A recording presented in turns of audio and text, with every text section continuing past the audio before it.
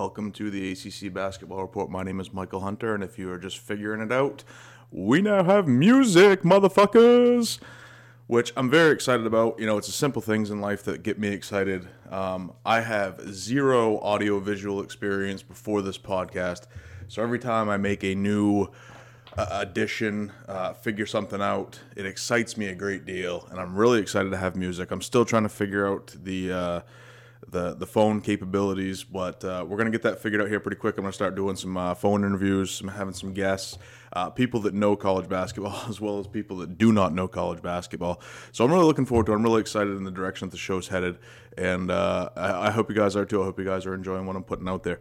So again, this is the ACC Basketball Report. I am your host, Michael Hunter. That was You Wouldn't Know by Hell Yeah, one of my favorite bands. Seen them multiple times in concert. Great band to go see live.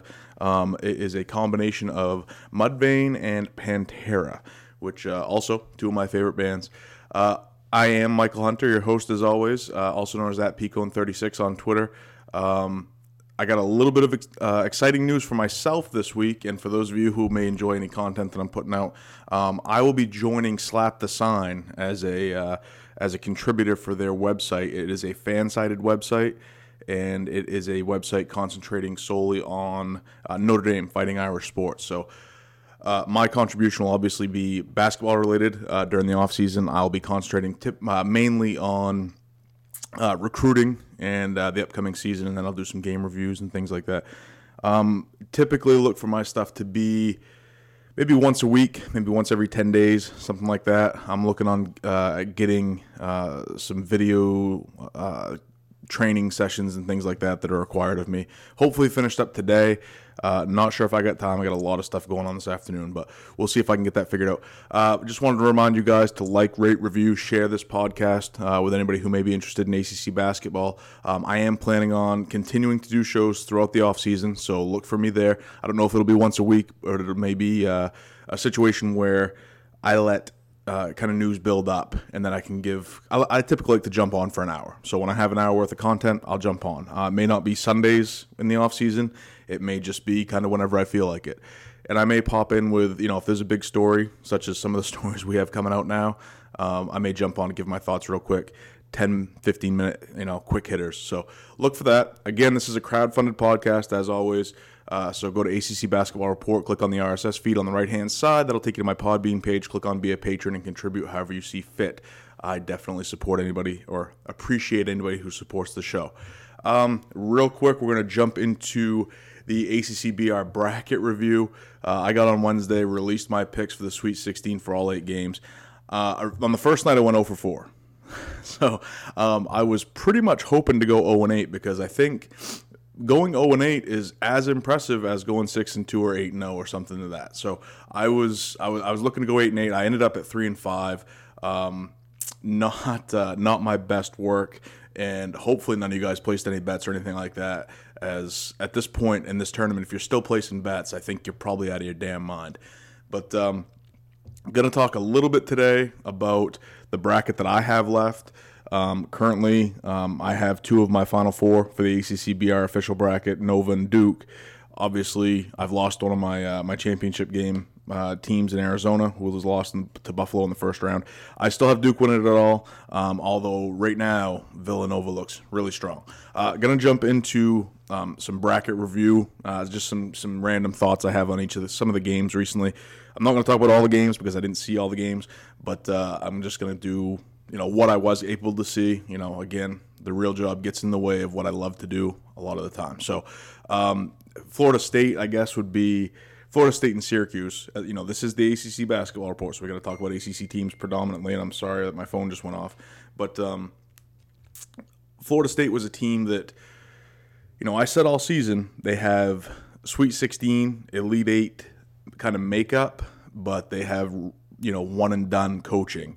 And I think that Florida State beating Gonzaga, and especially beating them the way they did, 75-60, was one of the bigger surprises of this tournament. Now, there's been a lot of huge surprises in this tournament, but Florida State's talented. Florida State's athletic. Florida State can shoot it. They don't have a superstar. They don't have great coaching, which I thought would be their downfall.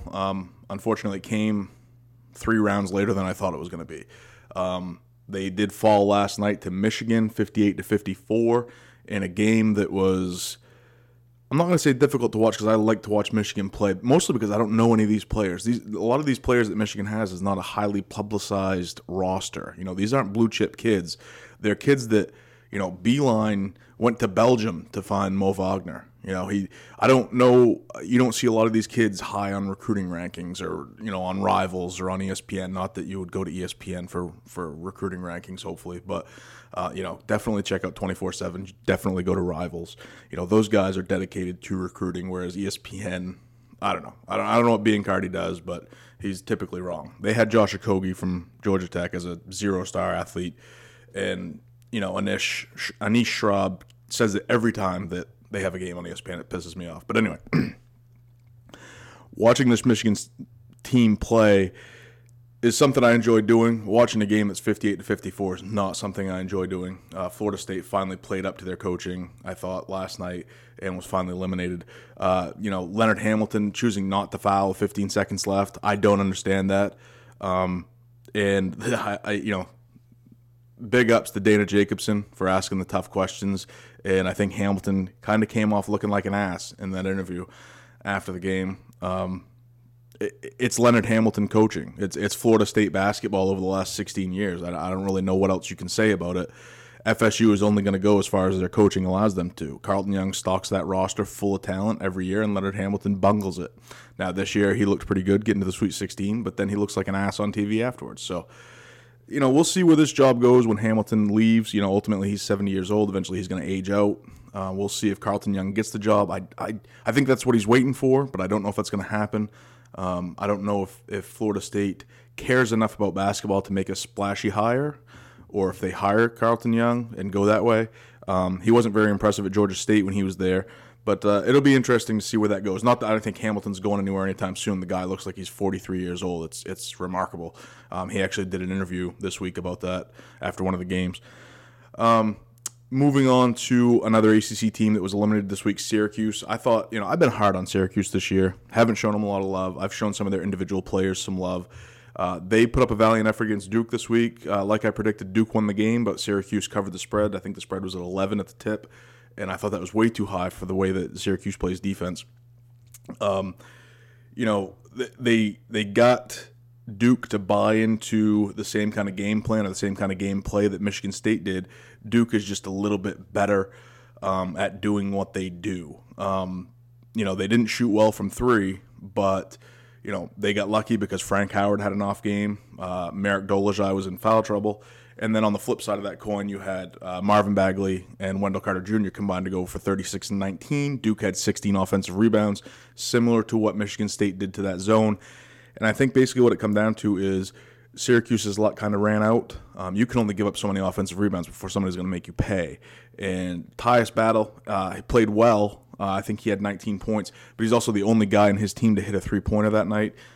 Syracuse relies very heavily on their perimeter play. Their perimeter-oriented team, Frank Howard, Tyus Battle, O'Shea Brissett, those 3 guys make this team go.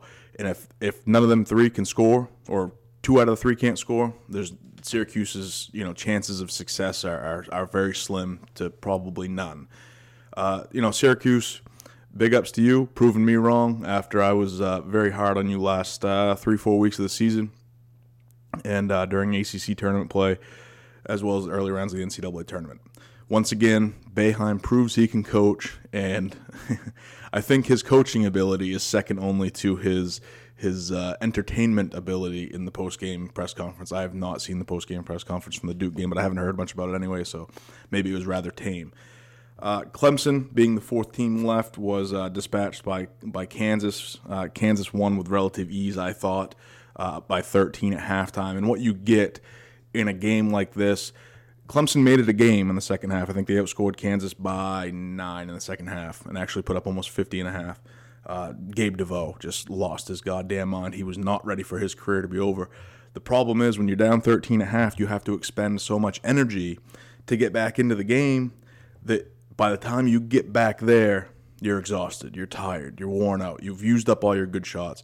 And then you get down in the final couple minutes of the game where you can strike, you can take advantage, you can take the lead, and ultimately Clemson ended up settling for some 3-point attempts that I thought were ill-advised given the situation, and Kansas was able to pull out the victory. Well, it's funny. I have a Kansas futures ticket at 1,500 plus 1,500.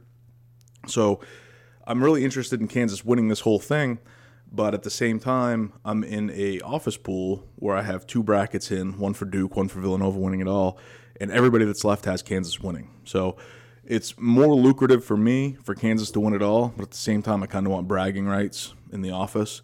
So I don't really know where I stand. I guess I win either way, whether it be monetary or bragging rights. I think I'd rather have the money. We'll see what happens. But no, I'd rather have the bragging rights. I'd rather walk around the office like that chicken that just knocked up all the hens, or the rooster that just knocked up all the hens. I think that's better for me. I think that's better. Okay, so I'm looking forward to I'm actually looking for Duke to win this tournament, which is crazy. Anyway, I'm going to move on. And I think last week I said that Duke looked like the number 1 team left in this tournament. I'm gonna swap that a bit after seeing this week's games. I think it's pretty obvious that Villanova is the best team left in this tournament. West Virginia did give them a little bit of trouble with the press, I thought, but ultimately Villanova's they're incredible to watch play basketball. I think they were down 5, and I switched back to the Kansas-Clemson game, and I kind of looked up at the score in the right-hand corner because all these channels, keep you monitoring all the games, and they went from down 5 to up 10 in, I'm going to say, 10 to 12 real-time minutes. It was truly remarkable. And then I flip it back over, and Amari Spellman is just doing everything, and it was really crazy. It wasn't something I expected. I thought West Virginia would keep it close. I was actually sad to see Javon Carter and Daxter Miles play their last game. Miles, of course, fouled out, and it didn't go particularly well for him that night. That backcourt, that's an end of an era in West Virginia, in Morgantown. I also wonder what this means for Huggins. With Carter and Miles going, that is, I'm not going to say his last shot at a winner, but because he's still recruiting at a tremendous level. This Lamonte West kid's a great player. They got a kid coming in next year, Trey Dooms out of Georgia, who I really like. I think West Virginia kids, fans are really going to like him. But when I look at Huggins, he's 64 years old. The man has had health problems in his past. He always looks stressed to the max. Of course, he's, I'm not saying, I'm just saying he's overweight. He's a big guy. I wonder about his long-term, ability to stay at this high level of coaching, just simply because I worry about his health. I worry about his quality of life.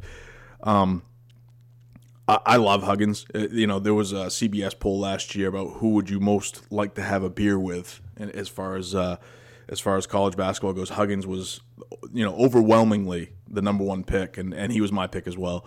But with, these guys, Javon Carter and Daxter Miles, when you think of them, you think of Huggins. And when their careers come to a close, you can't help but wonder if Huggins is, starting to look at his career as, Jesus, do I want to go out, hit the road, and put together another window? This window has closed. The Carter and Miles window has closed now. What is the next window? When's the next opportunity? It was similar to when Truck Bryant left. That felt like a window closing, but then Carter, Miles, Jaysean Page, those guys showed back up and the window kind of opened up again. I'm just interested to see what Huggy Bear does after this season. I love the guy. I hope he coaches forever. I hope he coaches till he's 80 like Coach K and Boeheim are doing. It'll be something interesting, I think, to keep your eye on, though, because I don't know if he's going to coach forever. So we'll see what happens. Moving on to Texas Tech Purdue. Texas Tech gets a win 78-65. This was a byproduct, I think, of Isaac Haas's injury. Eventually it was going to catch up to the Boilermakers. I think it caught up to him in this game.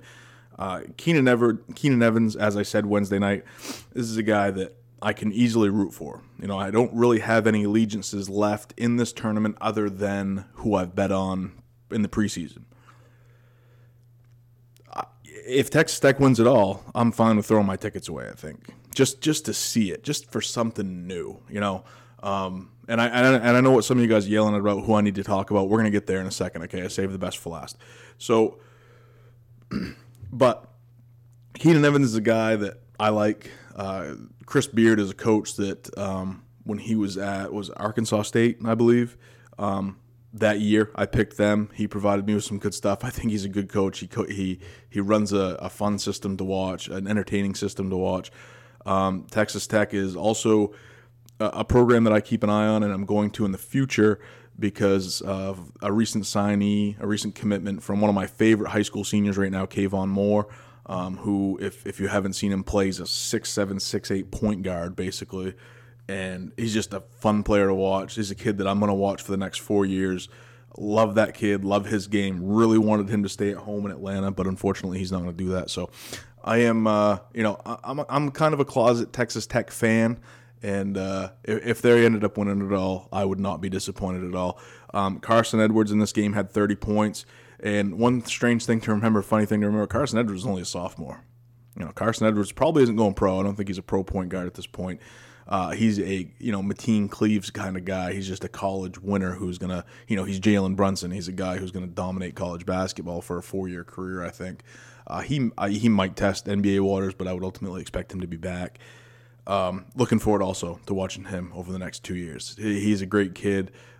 Seems to be a great kid. I don't know him, so I can't really say that with any conviction, but he's a guy that you just enjoy watch play the game. He's good for the basketball. He's why I watch college basketball. Okay, kids like Keenan Evans, kids like Carson Edwards. That's why I watch college basketball.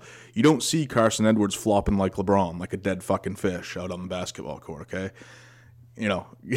that's why I don't.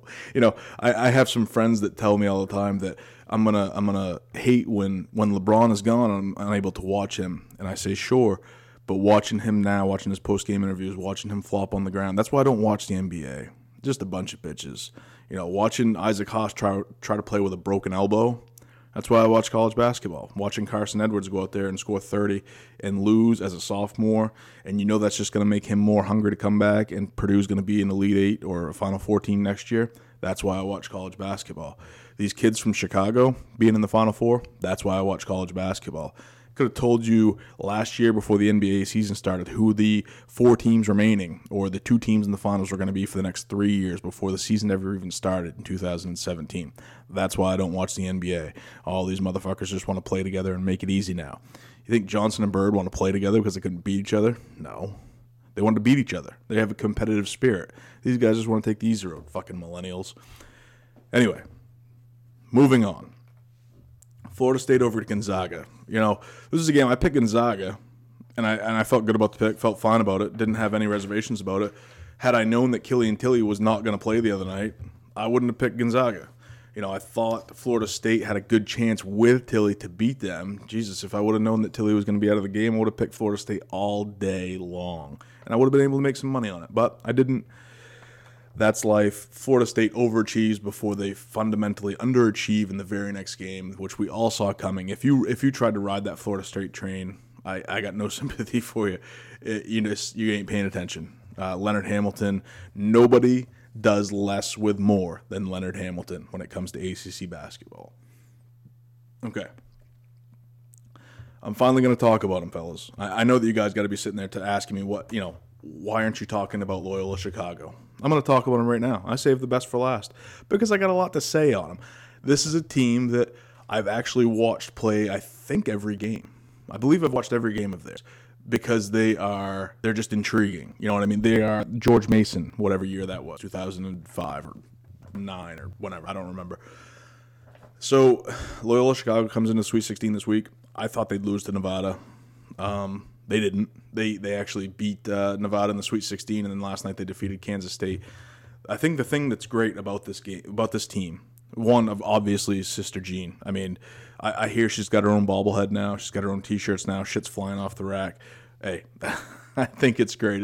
It's a fun story for a year that's been very difficult in college basketball. So, the lady's a sweet lady.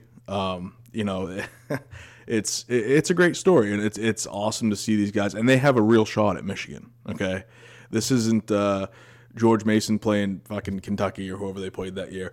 Michigan has showed out a couple times in this tournament, but they're not a team that is going to overwhelm you with any aspect of the basketball game. And I think Loyola Chicago, the way they play, they have a good shot at beating Michigan. Now, when I say the way they play, they run a real offense, okay? They make extra passes. They get easy shots. This whole pro-style myth type offense that like the Nevada, if you watch the Nevada game, you heard the announcers cram it down your throat all game. They run a pro-style offense, pro-style offense, pro-style offense. What's that mean? It means they shoot a bunch of threes and they run some pick and roll. That's basically all that means. I think it's crap. It's horseshit. It's a way of saying that Nevada should win the game. Okay? If you watch Loyola Chicago play, you know what they run? They run winning offense. Okay? They get easy shots. Okay? They move the ball. There's no ball dominant player like both the Martin twins are for Nevada. Okay? Dribble, jack up a three. Okay? That's not what you see with Loyola Chicago. Now I know the whole 200 passes mantra for Nevada. It's not what I see. It's not what I see when I watch them play. They might pass the ball a little bit, but they're passing it. The Martin twins might just pass it back and forth 5 or 6 times to each other in 4 seconds and then jack up a three. Or get to the basket. They can get to the basket. They are fun to watch play. I'm not trying to be critical of Nevada. I'm trying to be critical of everyone is using the pro-style offense as a way of saying they're a better team. That's what that means. They should win the game. And I didn't necessarily think that they should win that game. Loyola Chicago, even with independents, guys like Kevin Sweeney on Twitter, CBB Central, they love Nevada, but they also love Loyola Chicago all year. These guys talk about Loyola Chicago since December, since November. These guys were on that train. And just because you think, a bigger program in Nevada, they've had some success in the tournament. They've had some big-time players in recent years. Nick Fazekas, for instance. A couple other players who their minds are actually escaping. Their names are actually escaping my mind right now. But Nevada has had success in the past, whereas Loyola Chicago, not so much. When the Ramblers are on the court, there's not a ball-dominant player. They have like 5 guys that average double figures. They can all shoot the ball well. They can all get to the rim. They all love that reverse layup, using the rim as a defender from the defender. It's just they're a really well-coached, senior, junior, upperclassman-laden team.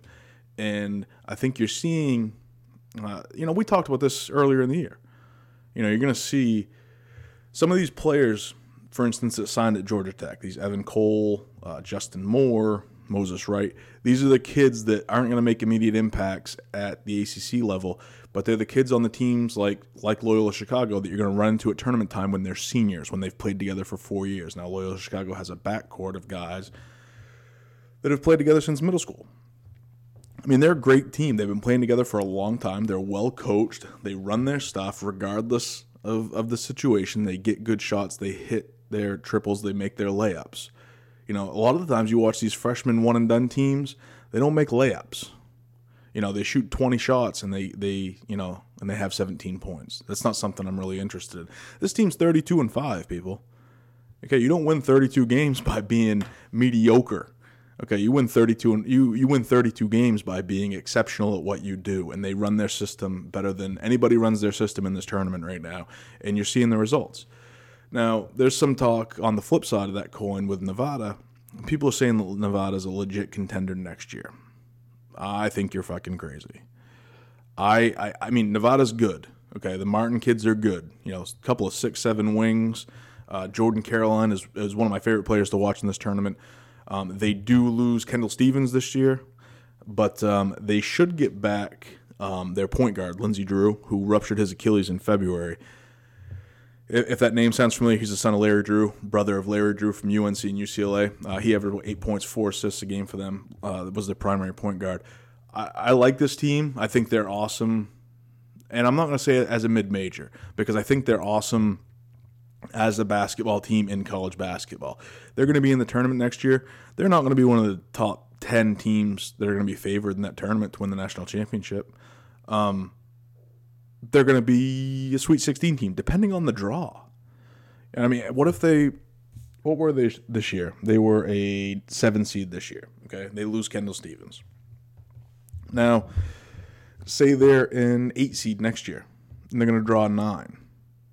Okay, you're going to take them against NC State? Okay, you're going to take them against Kansas State, Clemson, Florida State. Are you picking Nevada against any of them teams this year? Maybe. Some of you guys that watch them play a ton, some of the independents on Twitter, they may take that.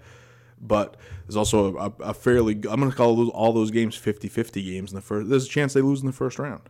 There's a chance anybody loses in the first round. We saw that with Arizona this year. My point is, legit contender, yeah, for the Sweet 16, not for a national title. I don't think there's any way Nevada wins a national title. Not with this team, anyway. So calm down a bit. I mean, they're good. They had a good run. But national title contender? I don't see that. I'm going to move into picks for tonight's games. Real quick, we got Kansas and Duke. Duke is currently a 3-point favorite. I think the biggest question I have in this game right now is something that I basically bring up every time Duke plays. That's their big men. How do you defend their big men? And Udoka Azubuike, who played well. I mean, he's ferocious on the offensive end. I mean, that guy is trying to break the rim because maybe he needs a break. I don't know. But when he dunked on Mark Donnell the other night, and he got away with a hook. I mean, he hooked him with an elbow so hard that he might have cracked one of Donnell's ribs. But the way he jammed that ball was looking like he was trying to work out some issues. Okay, he's got something going on. Okay, there's some shorty, okay, in the Kansas dorm that's driving him crazy right now, and he's playing very ferocious. But I also think he's also very hobbled. Watching him walk off the court after he fouled out the other night, I thought he was obviously limping. And if you got to go out there and defend Bagley the third and Carter the second on a hobbled knee, man, he's going to be in foul trouble early. I don't think there's any question about that at all. And then you got Mitch Lightfoot or Silvio De Sousa trying to D-up these guys. I don't see it. I think Kansas is going to be in trouble at probably the 10-minute mark in the first half is what I'm going to say. I think Duke is going to get it going. Now, if you watch Duke play against Syracuse, there are certain things that they need to do better. Allen needs to shoot better. 3 of 14 from deep isn't going to get it done here. And you combine that with Gary Trent Jr., they went to go 5 of 22. That's not going to get it done against this Kansas team, especially if they shoot the way they shot the other night. They went 10 of 22 from deep themselves. Can Kansas shoot Duke out of that zone? Because I think one thing that's for sure is when you have guys like Devontae Graham, Malik Newton, LeGerald Vick, Svi Mikhailiuk, if you can get Duke to play man-to-man against that team, Kansas's chance looks a whole lot better. But they've got to shoot the ball well early. It's difficult because I think Duke's going to kill them on the glass, especially the offensive glass. I like Duke here. I like these two bigs are just too good. They're the kind of the exception to the rule right now. If you look at the teams that are left, what wins in March? Guard play. It goes back to, I think the first time I ever heard it, and I can't remember who said it, was when Ohio State made their run with Scooney Penn and Michael Redd. Guard play, because I don't think they had a tremendous big on that team. In March, guard play wins. Well, I'll tell you what, you got 2 future NBA top 5 picks on your team as big men, that wins too, okay? Not to mention the fact that, Grayson Allen's fantastic and Trevon Duval. I think I'm getting to say his name correctly, by the way, which I'm pretty proud of, even though I have no idea why we're saying it like that. It has been decent, hasn't been a standout bad player. Gary Trent plays like a junior. It helps when you have 6 NBA lottery picks on your team, but excuse me, need a little water.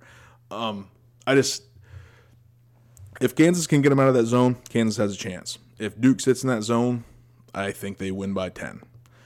Duke at -3, I'm probably laying the points. I've been waiting for Kansas to lose since the second round. I thought Seton Hall had a great shot at him. I thought Clemson had a great shot at him. I think Duke has obviously a great shot at him, and I think today is the end of the road for Kansas, which sucks for my wallet, but is good for my fucking pool and my bragging rights. So I think Duke marches on today, and the second game is Villanova against Texas Tech. The team I want to root for against the team that I think is probably the best team left. Right now, Villanova, as of this podcast, it is currently 9:15 in the morning. As of right now, Villanova is a 6.5-point favorite. The thing about Villanova is they can play any way you make them. Okay, West Virginia wanted to press them. That's fine. Villanova turned it over a little bit, but they also broke that pressure and was able to get easy baskets. Now you put them in the half court, that's fine. They're going to run their stuff, and DiVincenzo and Bridges are going to hit triples, and Jalen Brunson's going to post you up, and he's going to score against your smaller point guard. And he might even step on your guy's foot and watch him fall down and then drill a triple in his face, which he did the other night as well. The thing about Villanova is just they're just the best team in this tournament. Is basically the only way you can describe that team accurately right now. Villanova is the best team in this tournament. They're the best team, or they're the team to beat. I think it's quite obvious. I'm good with them winning again. Love Jay Wright. So love Jalen Brunson. Again, DiVincenzo is going to win a Big East Player of the Year before it's all said and done. I'm going to say that right now. He's got 2 years left. I think he wins it next year. Anyway, Texas Tech, their key to victory here, you got to slow it down. I mean, you can't if you let Villanova run or you try to run with them, more possessions, more points. It's a fool's errand, in my opinion. So Texas Tech, they're going to excel in the half court here. You got to put the ball in Keenan Evans' hands, let him create, let him make plays in the half court. I think it's really your only option. You sit back in half court man to man. Zach Smith, you get him to try to de-up Amari Spellman, who's been playing out of his mind. I think this is a huge matchup in this game. Obviously, Brunson versus Evans is the key matchup. Zach Smith against Amari Spellman is a huge matchup in this game. Smith is a great defender, but Spellman has been really hot lately from all over the court. And, if Zach Smith is able to block a bunch of shots, get a bunch of rebounds, and keep Spellman in check, Texas Tech has a real shot here as long as Evans does his thing. I just think, it's 98-2 as far as odds here. I just don't think Texas Tech has the horses to hang with this Villanova team. I think right now the only team that has the horses to hang with this Villanova team is Duke, and I'm going to talk about that here in just a little bit. Ultimately, I think Nova wins and covers, and I don't think it's close. Spread 6.5. I think this is going to be a 15-point game when the buzzer sounds. Nova looks like the national championship team to me right now. Again, I don't know how many different ways I can say it, so I'm going to stop saying it for now. I'm going to move on to my next thoughts, which a lot of you guys ain't going to like. And I didn't really like writing it. I don't really like saying it, but I'm going to say it anyway because it's the kind of guy I am. The national title game is going to be the national semifinal game. Okay? Villanova and Duke is the national title game because as good of a story as Loyola is, and as good of a team as they are, and the good juju they get going, they ain't going to sniff either one of these teams. Okay? As much as I like Michigan, and for those of you who don't know, I am a huge John Beilein fan. Okay? I think he's the most underrated coach in the country, and I don't know how that's still possible. Michigan does not have the horses to hang with either one of these teams. Okay, whoever wins this game, and I know what I'm sounding like right now. I'm sounding like a goddamn Patriots fan who just lost to the Eagles, and you'd think eventually I'd learn my lesson. But sometimes you got to put yourself out there. Okay, now it'll be great, and I'm really looking forward to watching it.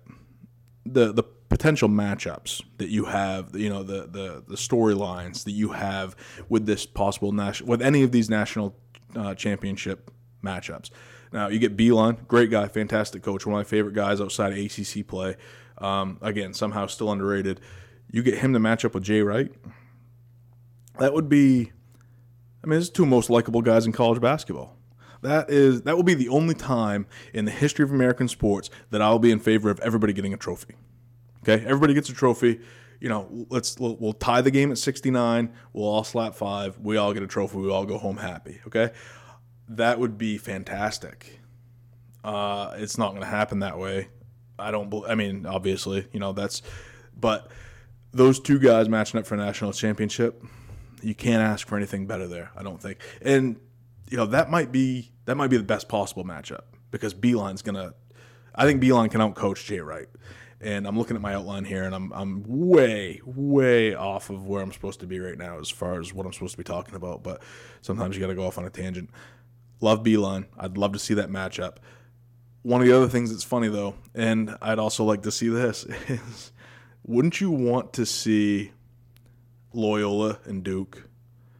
Okay, Loyola, juniors, seniors, Duke, freshmen, one and done, NBA lottery picks, okay? Custer the Hugger versus Grayson the Tripper.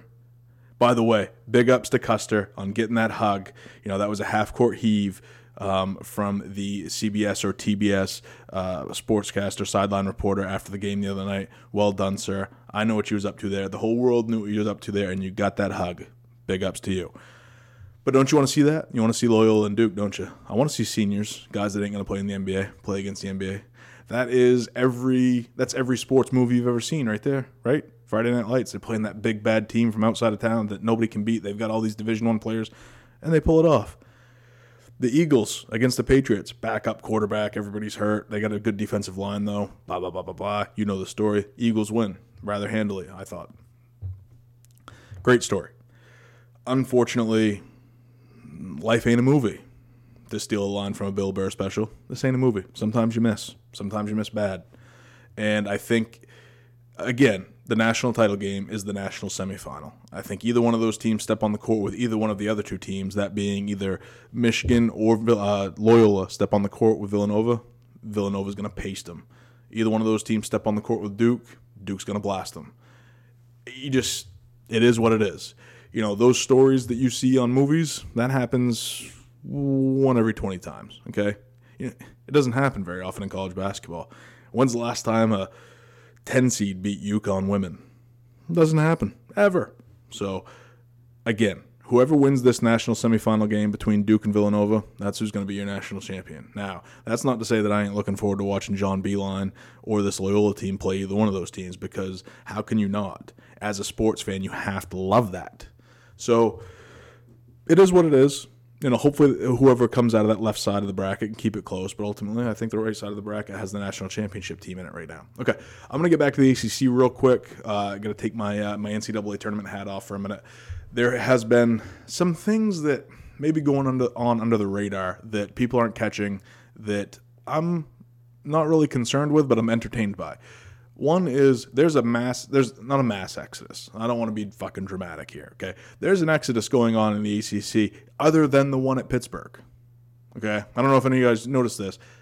Wake Forest has had 4 players leave its team since January, okay? Donovan Mitchell, who's a 6'8" combo forward type player, left about a week ago, maybe 10 days ago. And now news has come out that Keyshawn Woods is going to graduate. Good for him. And he's either going to go pro or he's going to grad transfer. So he will not be with the program next year. So, the 2 guys that left before, Richard Washington and Sam Jaffet-Matthias, not huge contributors. Washington was actually injured. I think Matthias played 4 games this year, something like that. Those are, they're not key contributors, not huge players as far as this roster goes. Now, Mitchell and Woods, key components to next year's rotation. Now, they have a really good recruiting class coming in, but at the same time, you have to be concerned about what's going on. I've said many times and have not been bashful about the fact that Danny Manning's record at Wake Forest is not much better than Jeff Buzdelik's at all. Yet somehow he keeps getting a pass because he keeps bringing in talent. Well, who's better? Who's the better coach? Buzdelik with players that aren't very good, putting up a record like that, or Manning, who gets top-notch, top 100 talent and can't do shit with it? I mean, they made the first 4 last year, but give me a fucking break. John Collins, his development was incredible, and, then he left. So it's, last year's first 4, cool, something to hang your hat on. So you made the first 4, something Buzdelik never did, and your record is still on that same level. That's some pretty piss-poor results, return ROI. I'm just pointing stuff out, people. Wake Forest is in a bad way. I think that program's trending in the wrong direction. Now, you got some talented kids coming in next year. I haven't heard shit about Brian Crawford leaving yet for the NBA. I thought before the season that was definitely going to happen. He did not have the season that I anticipated. It'll be interesting to see what he does. And again, keep your ear to the ground. If you hear anything, tag me on Twitter. I'll talk about it. Send me an email, which, by the way, I don't know how this escaped my attention, but you can now reach the ACC Basketball Report at gmail.com. Send me questions, concerns, comments, hate mail. I don't give a shit. Send it in. I'll read it on the air. I'll answer any questions. We'll do a mailbag once I get enough. Looking forward to stuff like that. I'll answer anything. I welcome all comers.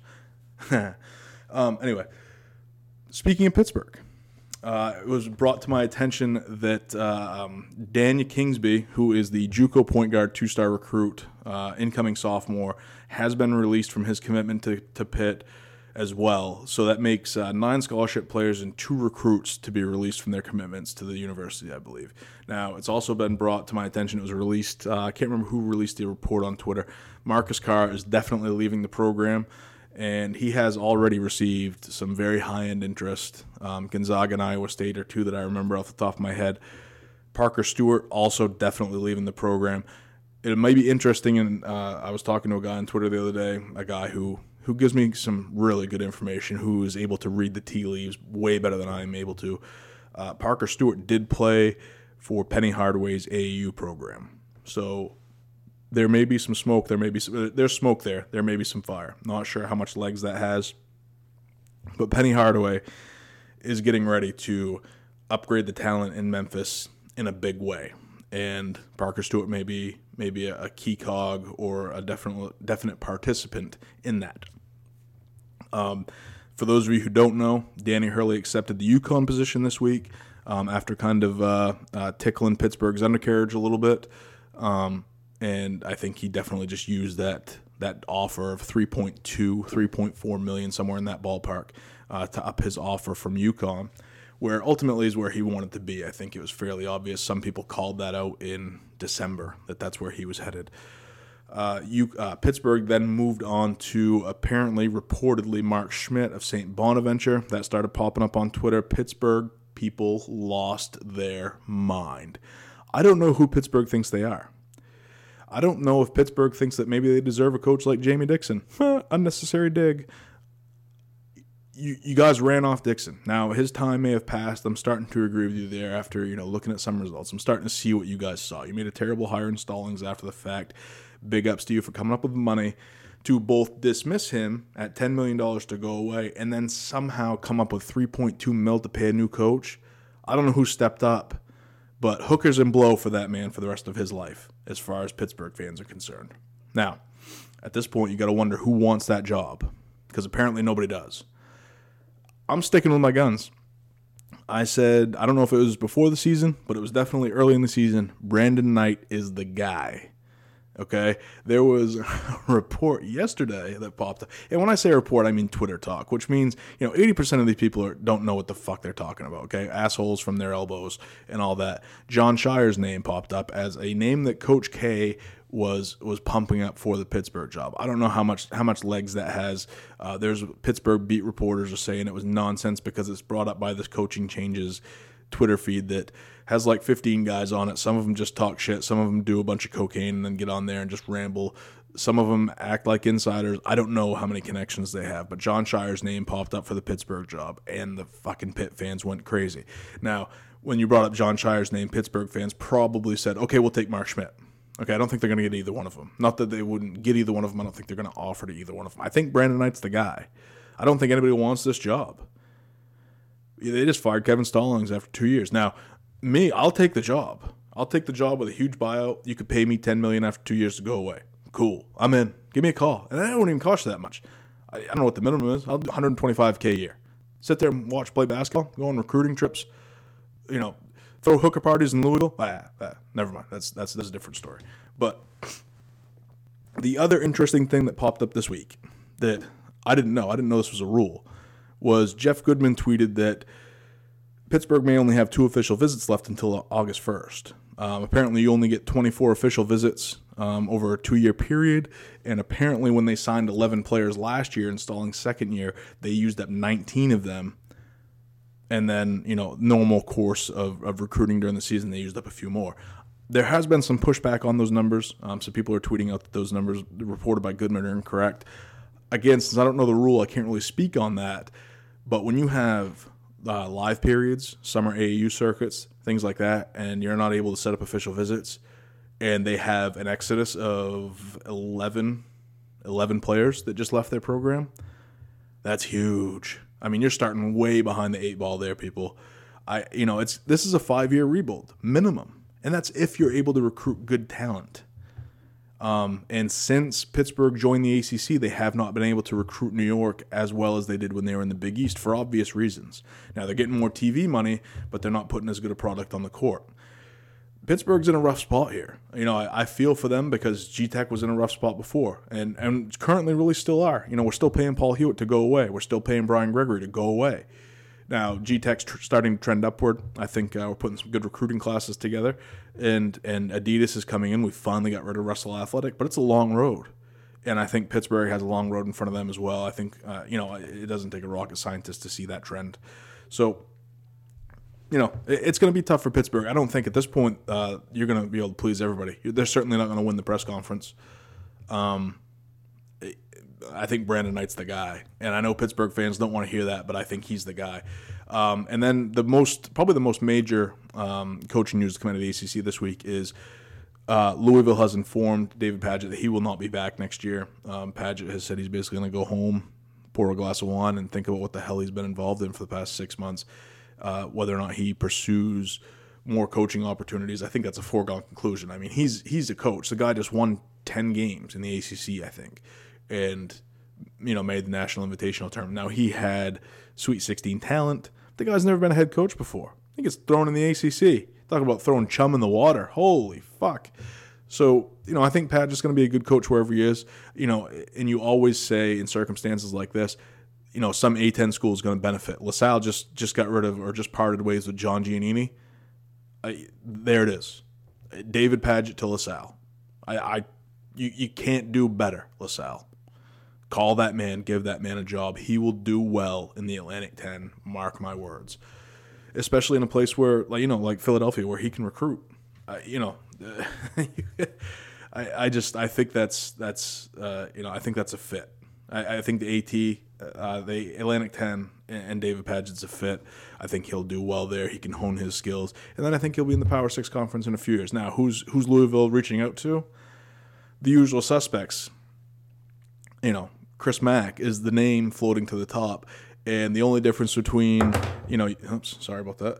The only difference between, every other team that's ever reached out to Chris Mack and Louisville reaching out to Chris Mack is Chris Mack seems to be reciprocating interest. They have met with Chris Mack, apparently. They met with him the other day. And Louisville is one of the most profitable programs in all of Division I basketball. And they have money to burn, baby. Especially if they were able to get out of paying Pitino. I'm not sure how all that ended up. I got to look into that now that I think about it. But, they're a program that can pay Chris Mack $4.5 million a year and not break a sweat.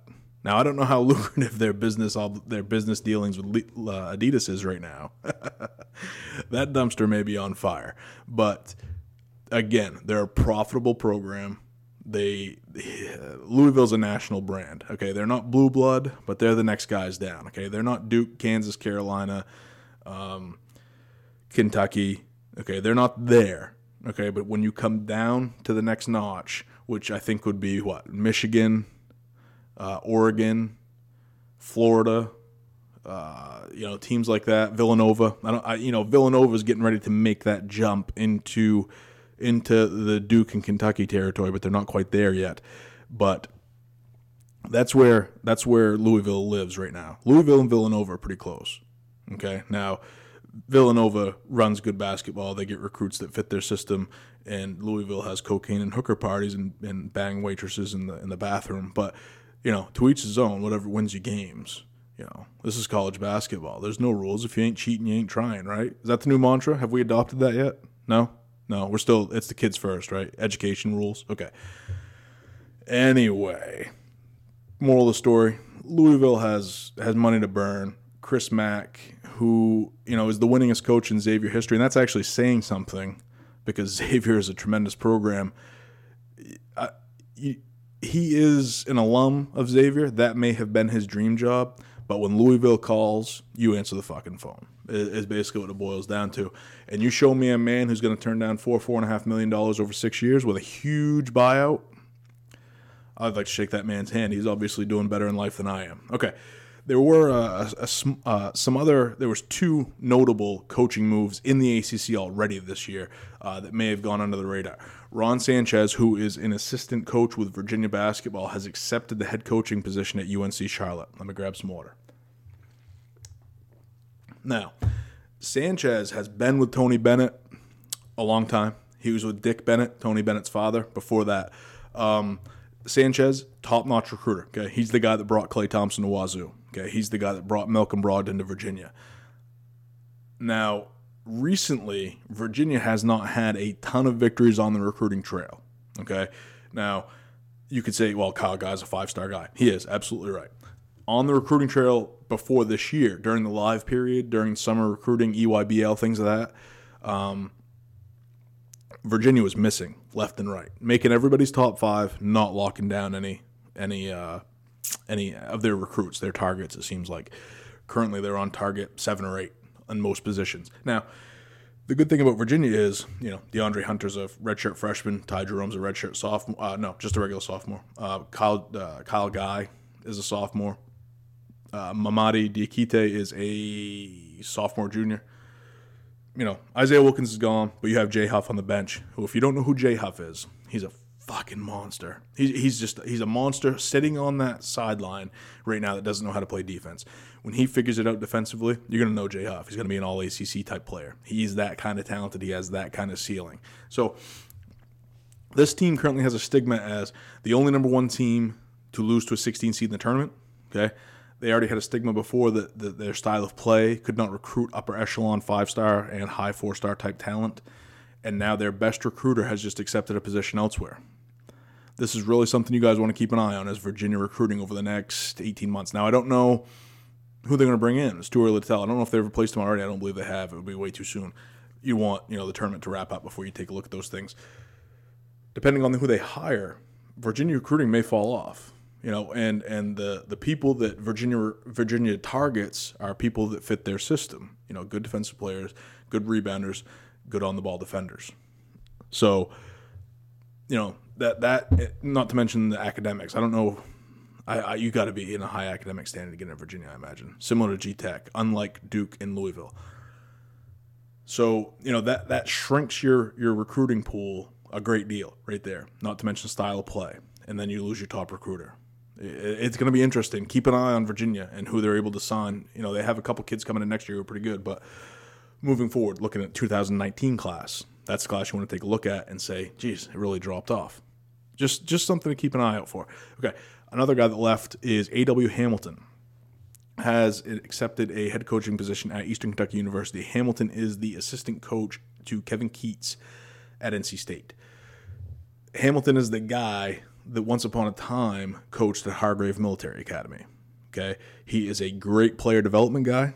Okay, and his ties to both Hargrave as well as AAU circuits are huge.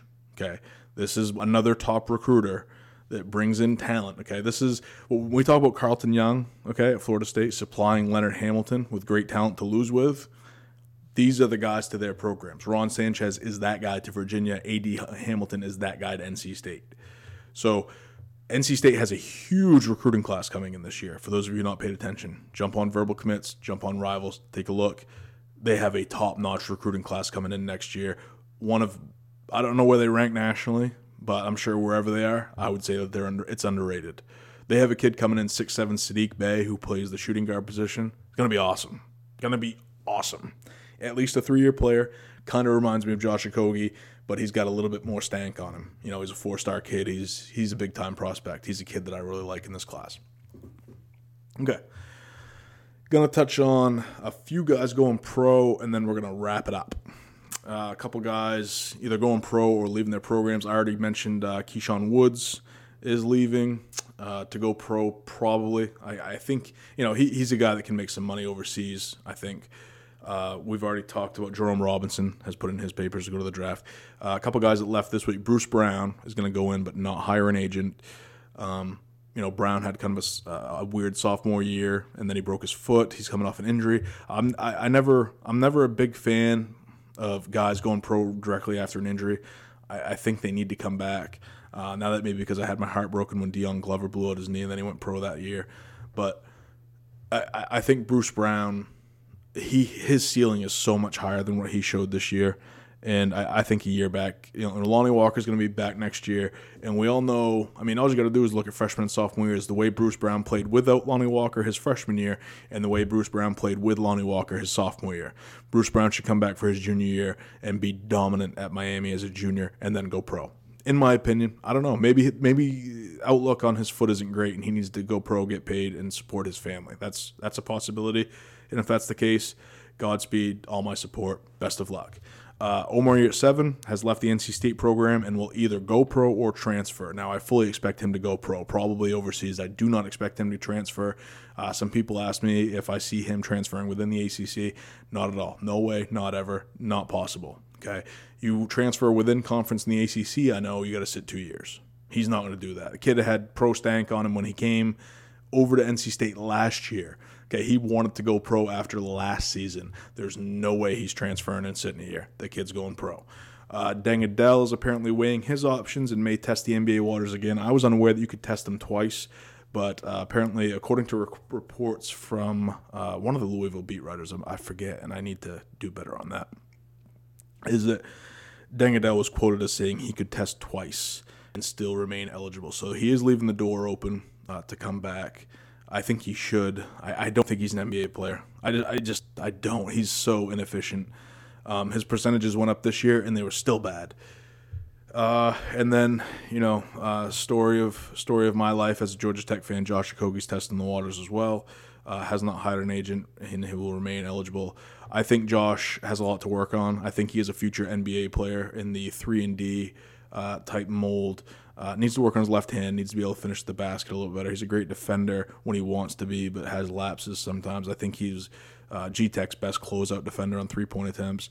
So I like Josh. I think he has an NBA future, or at least a pro future. I just don't know if it's quite yet. I think he would be able to be a higher-end prospect if he came back to Georgia Tech and worked on some things. The team I'm really waiting on now that they've been eliminated from the tournament is one that I'm really going to keep my eye on, is Syracuse.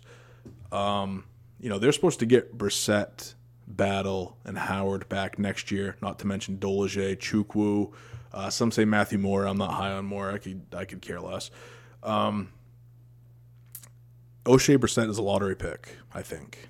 I think that's safe to say. You can teach that kid to shoot threes, I think, and he can do everything else already.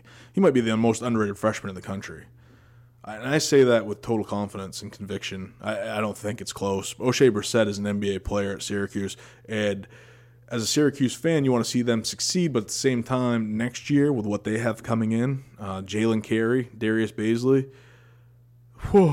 that's an Elite Eight team with all these guys. All these guys come back. Frank Howard, Battle, Jalen Carey in the backcourt, Baisley, Chukwu, Dolajai, Brissett in the front court. Holy moly. You want to talk about some high-end talent.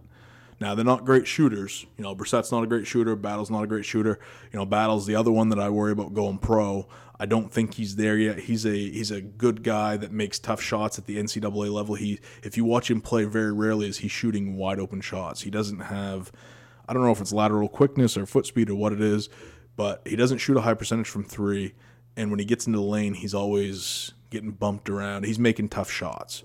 And in the NBA, I don't think he's going to be able to make those shots. He's not going to be the most athletic guy there. He's not going to be the strongest guy there. He's just not going to be that guy. So I think he's going to benefit from another year at Syracuse. And honestly, even though I root for a different team in the ACC, I want to see that team together. Okay, I want to see Jalen Carey. I want to see them run out Carey, Washington, and Battle in a 3-guard lineup. And you put Brissett and Chukwu probably at the forward and center positions, and then you bring Baisley and Dolajai off the bench. Holy moly. And then, Buddy Boeheim is known as a shooter who's coming in, who's obviously Jim Boeheim's son. I don't know if he's going to – I've seen him play on YouTube. I don't know if his shooting translates immediately to the college game, but it's something to keep an eye on. If he can come in and shoot the ball, which Syracuse is not a great shooting team right now, and if he can, up that aspect of their game as a team, as a whole, then I'm telling you right now, Syracuse, I said earlier in the year, beat Syracuse now because next year is going to be fucking difficult. And I hope everybody took my advice. We're running about an hour. It's pretty consistent right now as far as everything. So I'm going to wrap it up. Again, please, people, I have a review on iTunes right now that I don't think reflects this show very well. I think we're getting better each week. I hope you guys agree. And the review on iTunes right now is not very flattering. Apparently, early on when I tried to combine my favorite shows of comedy and basketball, some people did not like it. And you may have noticed that I'm trying to get away from that a little bit and be strictly basketball with some funny drops here and there. Please get on iTunes, like, rate, review, share, spread the word. Let people know what I'm trying to build here. I certainly appreciate it. And don't forget, if you want to be a patron, if you want to support the show, to go to my Podbean page and do so as you see fit. So, like, rate, review, visit accbasketballreport.com for any written content that I may get up. I've been slacking on that a little bit lately because I've been so busy at my real job that it makes it difficult. And unfortunately, I have to do what I hate to support myself doing what I love. So, it is what it is. Look for me on Fansided. Look for me at Slap the Sign. Look for me at accbasketballreport.com. I hope you guys enjoy the games today. Hope you guys have a great rest of your weekend. Thanks for tuning in, and I'll see you next Sunday. Peace.